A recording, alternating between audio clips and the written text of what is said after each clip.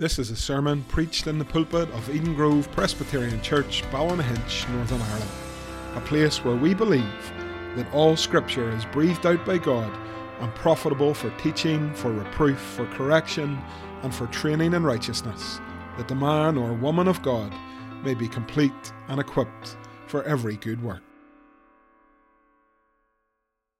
We turn to the Word of God this morning, and today we continue our series in 2 Corinthians, and we have arrived at 2 Corinthians chapter 4. If you've got your Bible, please reach for it, please open it at 2 Corinthians 4, and we're going to read the whole chapter this morning. And this is the Word of God. Therefore, since through God's mercy we have this ministry, we do not lose heart. Rather, we have renounced secret and shameful ways, and we do not use deception, nor do we distort the word of God. On the contrary, by setting forth the truth plainly, we commend ourselves to everyone's conscience in the sight of God. And even if our gospel is veiled, it is veiled to those who are perishing. The God of this age has blinded the minds of unbelievers, so that they cannot see the light of the gospel that displays the glory of Christ, who is the image of God. For what we preach is not ourselves, but Jesus Christ as Lord, and ourselves as your servants for Jesus' sake. For God, who said, "Let light shine out of darkness," made his light shine in our hearts to give us the light of the knowledge of God's glory displayed in the face of Christ. But we have this treasure in jars of clay to show that this all-surpassing power is from God and not from us. We are hard-pressed on every side, but not crushed, perplexed, but not in despair, persecuted, but not abandoned, struck down, but not destroyed. We always carry around in our body the death of Jesus, so that the life of Jesus may also be revealed in our body. For we who are alive are always being given over to death for Jesus' sake, so that his life may also be revealed in our mortal body. So then, death is at work in us, but life is at work in you. It is written, "I believed, therefore I have spoken." And since we have that same spirit of faith, we also believe and therefore speak, because we know that the one who raised the Lord Jesus from the dead will also raise us with Jesus and present us with you to himself. All this is for your benefit, so that the grace that is reaching more and more people may cause thanksgiving to overflow to the glory of God. Therefore, we do not lose heart. Though outwardly we are wasting away, yet inwardly we are being renewed day by day. For our light and momentary troubles are achieving for us an eternal glory that far outweighs them all. So we fix our eyes not on what is seen, but on what is unseen. Since what is seen is temporary, but what is unseen is eternal. Amen. And we thank God today for his precious word. It seems that every time I step in front of this camera, things in the world around us have not improved. This week is no different. Our politicians once again have warned us about the changes that might still need to be implemented.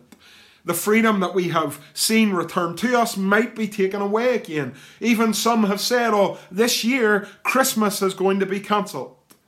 At the minute it seems like doom and gloom abounds. And wherever we go, wherever we end up, we seem to be speaking about COVID. I was in my favourite shop this past week, B&M. I'm in there quite a bit. And as I stood in the queue with my mask on, there was a lady in front lamenting the holidays that she had lost, lamenting the state of the world that we are in, and taking much longer than she needed to at the checkout because she wanted to get it all out. I'm not criticising a woman. It feels like we're all in that boat. Everything at the minute is bad. Some of us might even be saying right now, what's the point? Why do we bother? After all, life is always tough, life is always hard, and this pandemic has just made it even worse. Why do I bother? My brothers and sisters, some of you, I know, seem for quite some time never to be able to catch a break.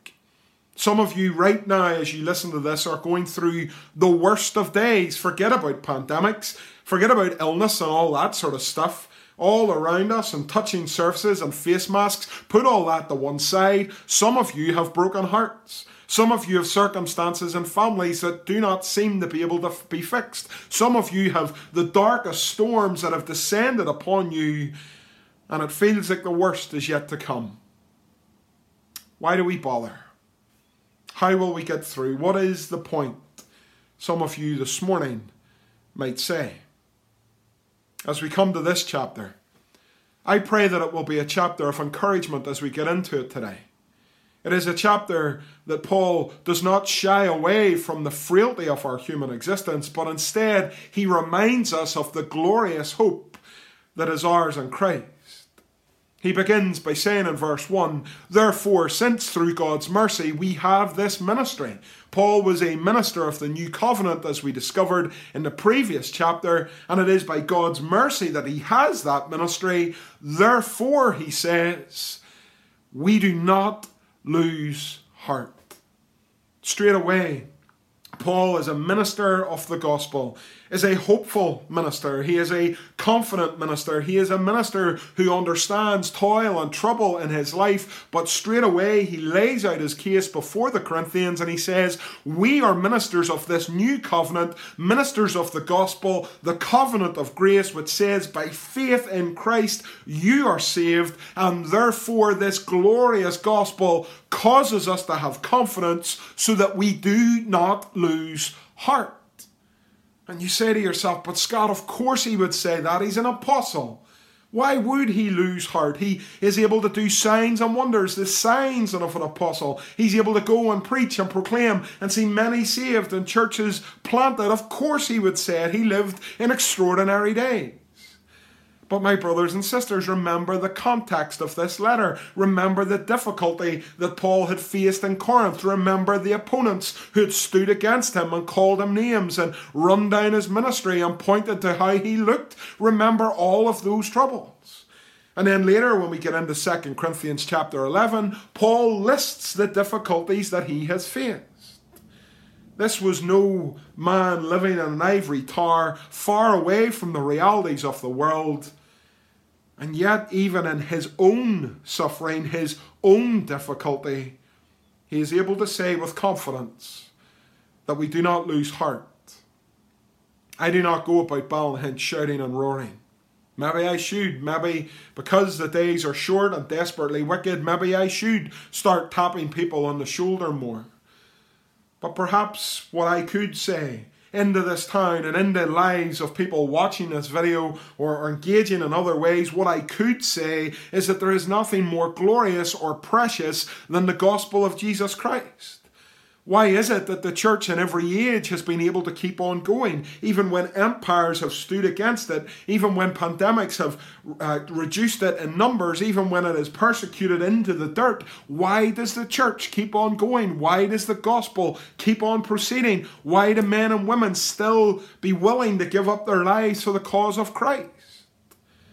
Because they have come to realize that there is nothing more glorious than the gospel. Nothing more wonderful than the message of Jesus dying for the sins of his people and rising again from the dead for their justification. This gospel message, if anything, is made of precious gold. And therefore, we do not lose heart. Paul says that this gospel is what he preaches. And he does it with integrity and he does it with truth. He has renounced, he says in verse 2, secret and shameful ways. This is not a man who is going to get a magic smoke machine somewhere so you think the cloud of God has descended. This is not a man that gets fake feathers falling from the ceiling and claiming that they belong to angels. He has renounced secret and shameful ways. And Paul does not use deception to bring the gospel to the Corinthians, nor does he distort the word of God. On the contrary, he says, as verse 2 comes to a close, he sets forth the truth plainly. Paul opens the word and he preaches what it says. Paul takes a verse and he shares its true meaning. It may not seem flashy or fancy or anything else. Paul has already been criticised. Oh, he's a big man in his letters, but when he gets in your face, he's not worth bothering with. Paul admits that. He says, I preach the truth plainly, but because of this, our method, we commend ourselves to everyone's conscience in the sight of God. And what Paul means here is that as these Corinthians are hearing this letter, then they will know that he's speaking the truth. As they consider Paul and as they consider his ministry, they will know that he didn't come with flash, bang and wallop. They will know that he didn't come to make a name for himself. Paul did not come to preach Paul. Paul did not come to fill Paul's purse. Instead, Paul came to set forth the truth plainly. Therefore, because we have this apostolic teaching kept by God's grace for his bride, the church, therefore today, since we also preach this truth plainly at the end of 2020, in the midst of all the doom and gloom, therefore we too do not lose heart. My brothers and sisters, one of the joys of doing this online stuff is the simple truth that you don't know where it gets to. And I know that many of you listening to this are not members of Eden Grove and never will be members of Eden Grove. But I do not lose heart over that. I rejoice over that. And I pray that it will be a message of encouragement to the Church of Jesus Christ wherever she may be. Today, if you are down in the mouth, losing heart, today, if you think that there is no hope in this world, and once again I urge you to look at the local church. I urge you to see the place in your town where you live, where the gospel is preached plainly, where the sacraments are administered correctly, and where discipline is exercised.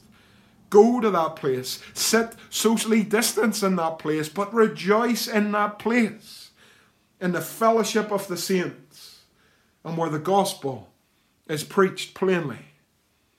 It seems to me that we lose heart much more easily when we have divorced ourselves from the local church, when we have convinced ourselves that what is offered there Sunday by Sunday is irrelevant and doesn't really matter. As we take our place in those local fellowships, as we sit under that word, as we rejoice in the fellowship of the saints, we do not lose heart even in these dark days. Paul comes to the local church in Corinth, and he preaches plainly the gospel message. But Paul makes it clear that his gospel is not for everyone. He speaks in verse 3 of his gospel being veiled, but it is veiled to those who are perishing. Verse 4, the God of this age, who is Satan, has blinded the minds of unbelievers so that they cannot see the light of the gospel that displays the glory of Christ, who is the image of God.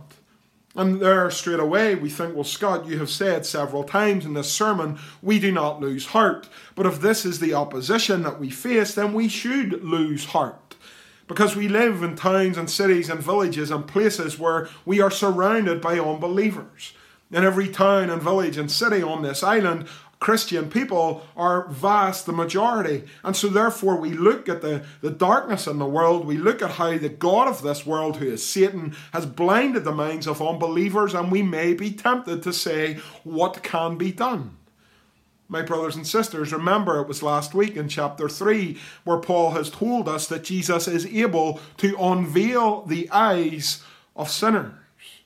And because we know this to be true, and because we are unashamed of the gospel, and because we know its wonderful power, we do not lose heart. In this day and age of doom and gloom and pandemic, we preach the gospel without fear or favour.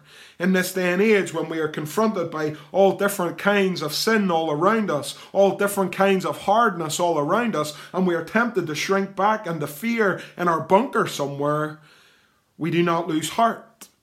Because Jesus can take the hard-hearted sinner and soften that heart. Jesus can take the stiff-necked sinner and turn that neck. Jesus can take a life that is in the pit and lift it from the pit. And he does it by the power of the gospel at work in this world.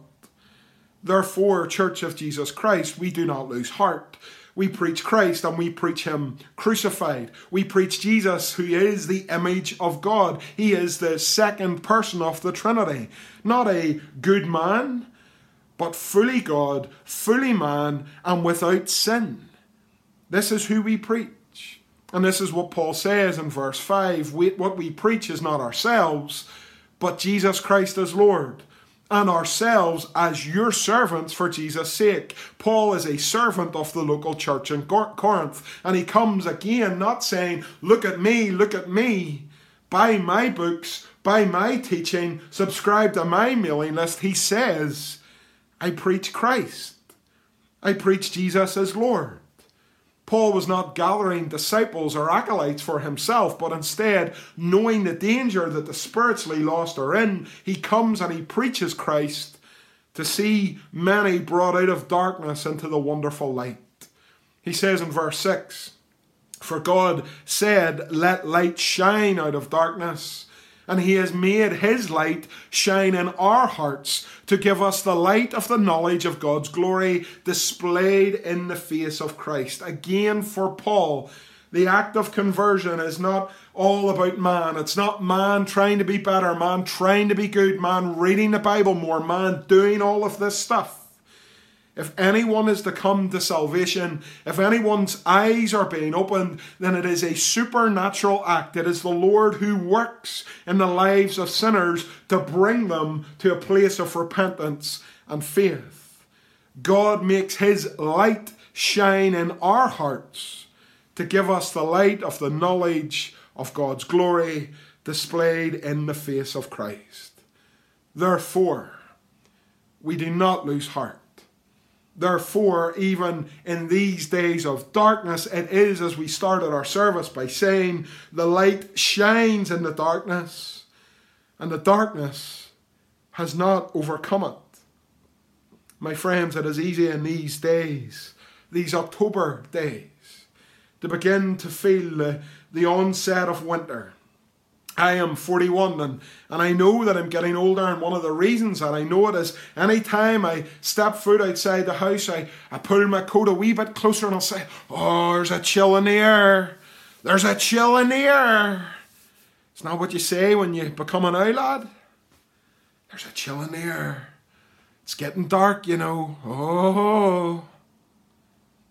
But even though October is here and there's a chill in the air and it's getting dark, you know, even though those things are true, we do not lose heart, because Jesus is the light of the world. Jesus is the image of God. Jesus is the crucified Lamb who comes to take away the sin of the world. And Jesus is the one who is able to save to the uttermost, those who draw near to him.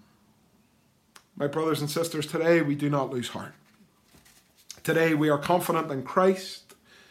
And we are confident in the gospel. And therefore we preach it. We proclaim it. We declare in this nation, in this harlot land, we declare that Jesus Christ is a saviour of sinners. And we outline what happened on that hill, that Christ was nailed to a rugged cross, not for his own sin, but for the sin of many.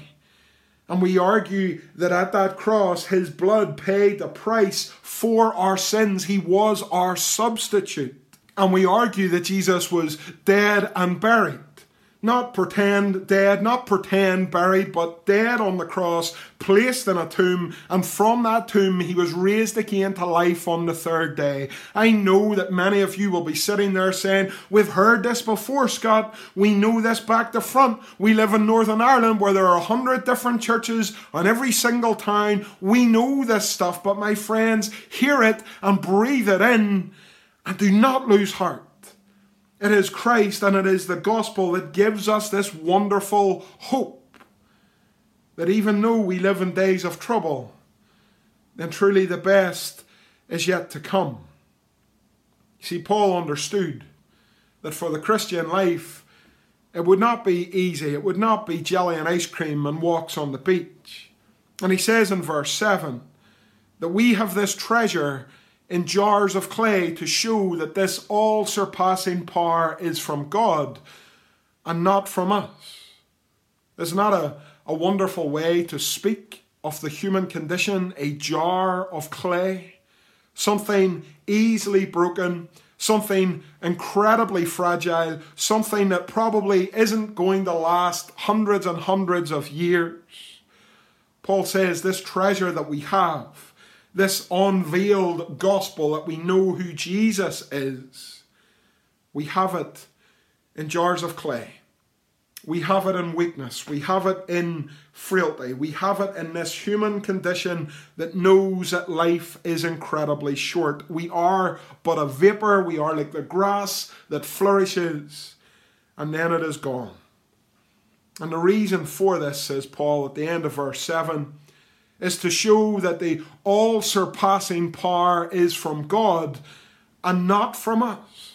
If we have ever been tempted to think that we are the big girl or the big lad in the big picture, that it's all about us, that we've been saved because of our skills or talents or abilities, if we've ever been tempted to think that we will meet every challenge in life head on because we are the best version possible of who we can be, then we are fools. We are kidding ourselves. Only by faith in Christ can we be saved, and only in the strength of God will we persevere to the very end. We have the treasure of the unveiled gospel in these jars of clay to show that all the power and therefore all the glory belongs to the Lord and not to us. And here is what it is to be a Christian. Paul says in verse 8 that we are hard pressed on every side. He says, as verse 8 continues, that we are perplexed. In verse 9, he describes the condition of believers as being persecuted and also struck down. Now, there are elements of these two verses that we in the West struggle to understand. It has been a long time since we have understood persecution for our faith or been struck down because of our faith. But these verses are common to the Christian church throughout the world in this very age. Believers all across this world today understand persecution and death as the order of the day.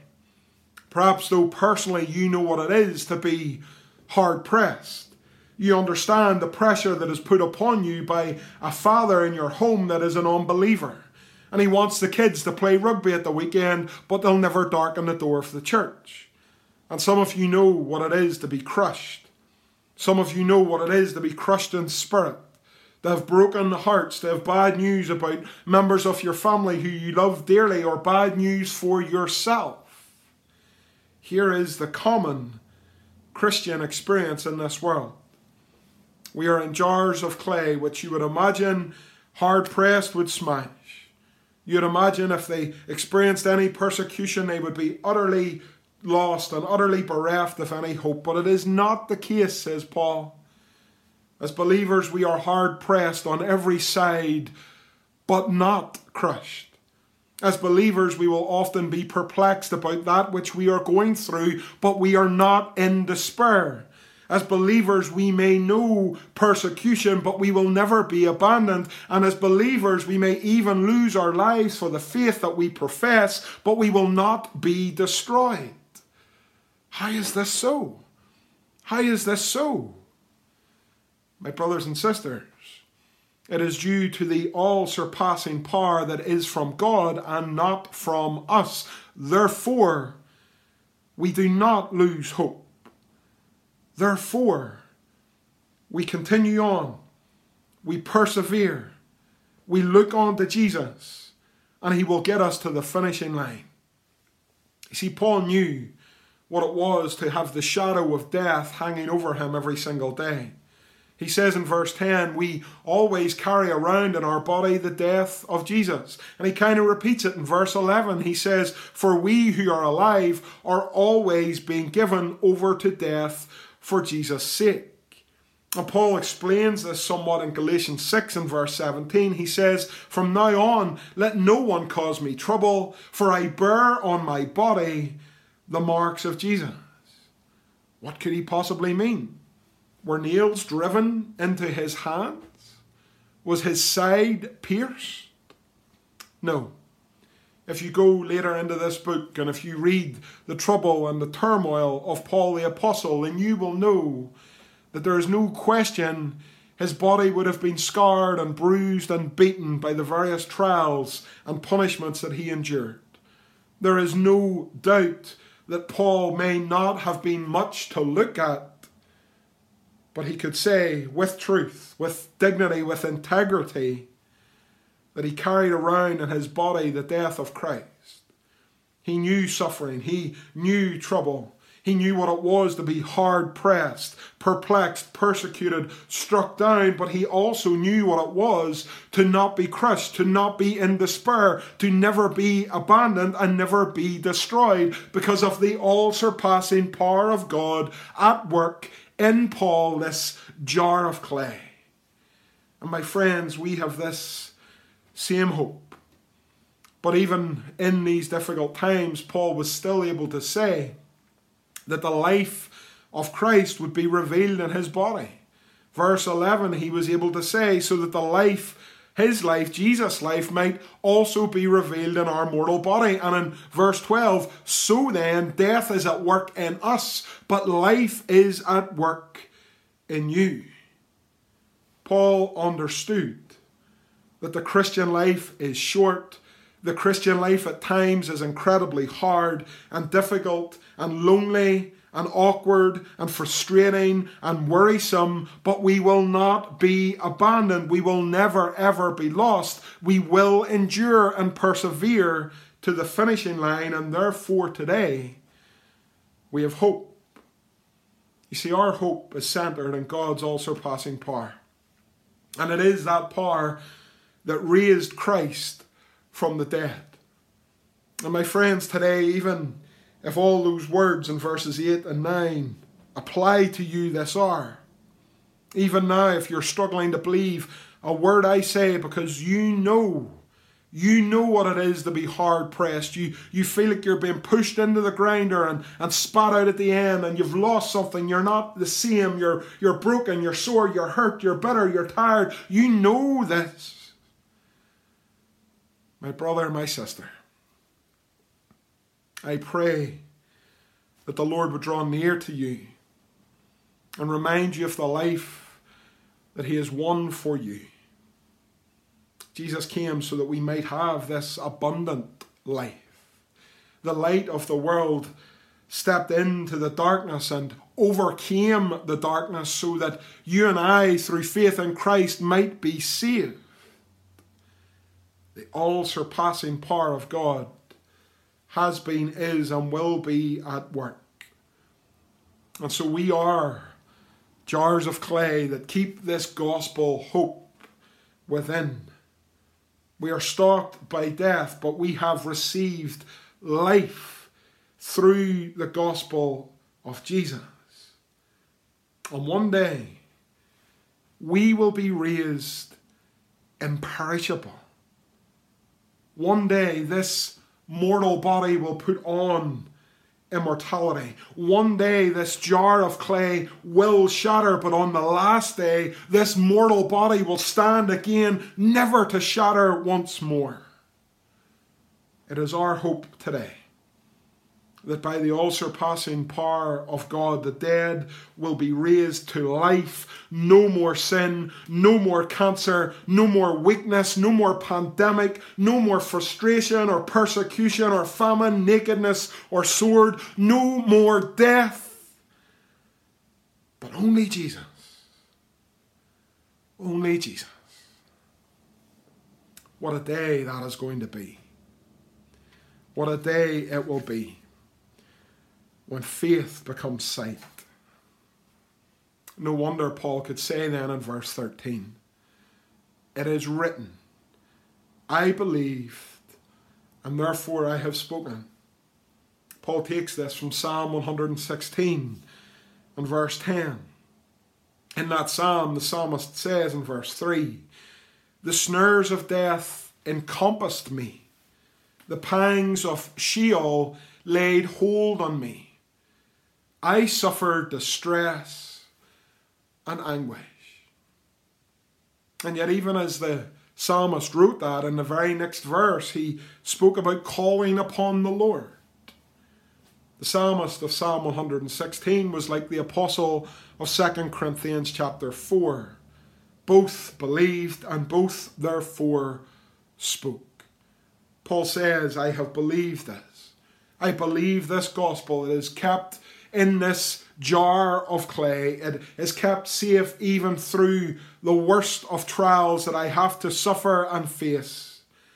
And since we have that same spirit of faith, since I and the psalmist have that same spirit of faith, we also believe and therefore we speak. Paul could not stop preaching the gospel. It was the grounds of his hope. It was the only message he had. He could not stop preaching the gospel. The beautiful, glorious good news of Jesus. Paul proclaims it to the ends of the earth because there is no other message that came close. I have believed it and therefore I speak it, says the apostle. We know, verse 14, that the one who raised Jesus from the dead will also raise us with Jesus and present us with you to himself. There's the Christian hope. There's why we aren't undone. There's why we're not today, even in the midst of speeches by Boris and pandemics that don't go away, and worry and fear and short circuits and lockdowns and second waves. There is why we can get out of bed every single day and plant our feet and say, today for Christ and for his glory. Today I will speak of Jesus. Today I will trust in Jesus. Today I will call upon him and look upon him and rest in him, because that is where I find my hope. I believe, and therefore I have spoken. And I am sure that God will raise me again to life one day. And I will be presented to the Lord by Jesus. My friends, what a glorious future belongs to the Christian. What a glorious future lies ahead for the believer. This past week, the PCI, but not just the PCI, the church, the wider church, lost a dear brother and a dear friend. His name was Noel Agnew. I first met Noel on the Shankill Road in about 2005. And from that day to this, he was to me a friend, a mentor. We laughed together. We joked together, but most of all, we spoke of Christ together. He would draw near and he would ask how your week had been. And of course, me tending to be usually glass half empty, I will come and whinge and gurn and all the rest. And Noel, in his usual gruff sort of way, would tell you to get over yourself, to stop your whinging, and to tell you something good that the Lord had done. He always got you to that place where you focused again on Jesus. Today we have all heard of Noel's death, and today we are all desperately sad about it. But my friends, I can only imagine what my brother Noel Agnew experiences even now in the presence of his Lord. We love him and we will miss him, but the Christian hope is that we will see him again. And this power does not belong to Noel or to me or to you, but it comes from the Lord. And we have this gospel in jars of clay that can so easily be smashed, so easily go. But we do not lose heart. We do not lose heart, even though, as Paul says in verse 16, we are wasting away. We do not lose heart, because yet inwardly we are being renewed every day, says the apostle. We are being sanctified every single day. This is a reason for hope. By word and spirit, by the ordinary means of grace, the Lord is growing us up in the faith. He is making us more like Christ. One day, this body of death will be put to one side. One day we will be with Jesus. And even the troubles that we have right now, Paul calls them in verse 17, light and momentary troubles. They don't seem light and momentary at the minute. But as we go through them, they are achieving for us an eternal glory that far outweighs them all. And so, my friends, as grace abounds, as verse 15 says, more and more people are being reached with the gospel. More and more thanksgiving is flowing out to glory to God. We do not lose heart. Instead, we fix our eyes not on what is seen, but on what is unseen. Since what is seen, all this stuff around us, is only temporary. But what is unseen is eternal. Here is our hope. Here is why, even now, today, our hearts are not given over to despair and doom and gloom. Because of what Christ has done for our sake, we fix our eyes on Him and have hope. Some of us understand this and some of us don't. Some of us think that all there is around us is all there is. Life is for the living. It's for the enjoying. It's for making the most out of it, because after all, life is short and then you die and nothing comes next. But my friends, please hear me. Eternity comes next. It is spent in the eternal fires of an eternal hell for those who have rejected Jesus. Or it is spent in the eternal glory of an eternal heaven with Jesus. What story will be written for you? I mentioned this week in the day-to-day devotions about the theology of graveyards in our land. Take a trip to any graveyard, especially Roselawn up there, and you will see what we believe in Northern Ireland. There are many that put a badge of Rangers or Celtic or Chelsea or Man United on their gravestone. There are many that have written on it, for God and for Ulster, or flags etched in or put in front. And even this week I reminded you about Martin McGuinness, the former Deputy First Minister, and on his headstone it says that he was a volunteer in the IRA. My friends, all of that is rubbish. What will be written on your gravestone? Will you get them to write a tale about the things of this world and about how wonderful your football team was, or how you stood up for the Ulster men every single week?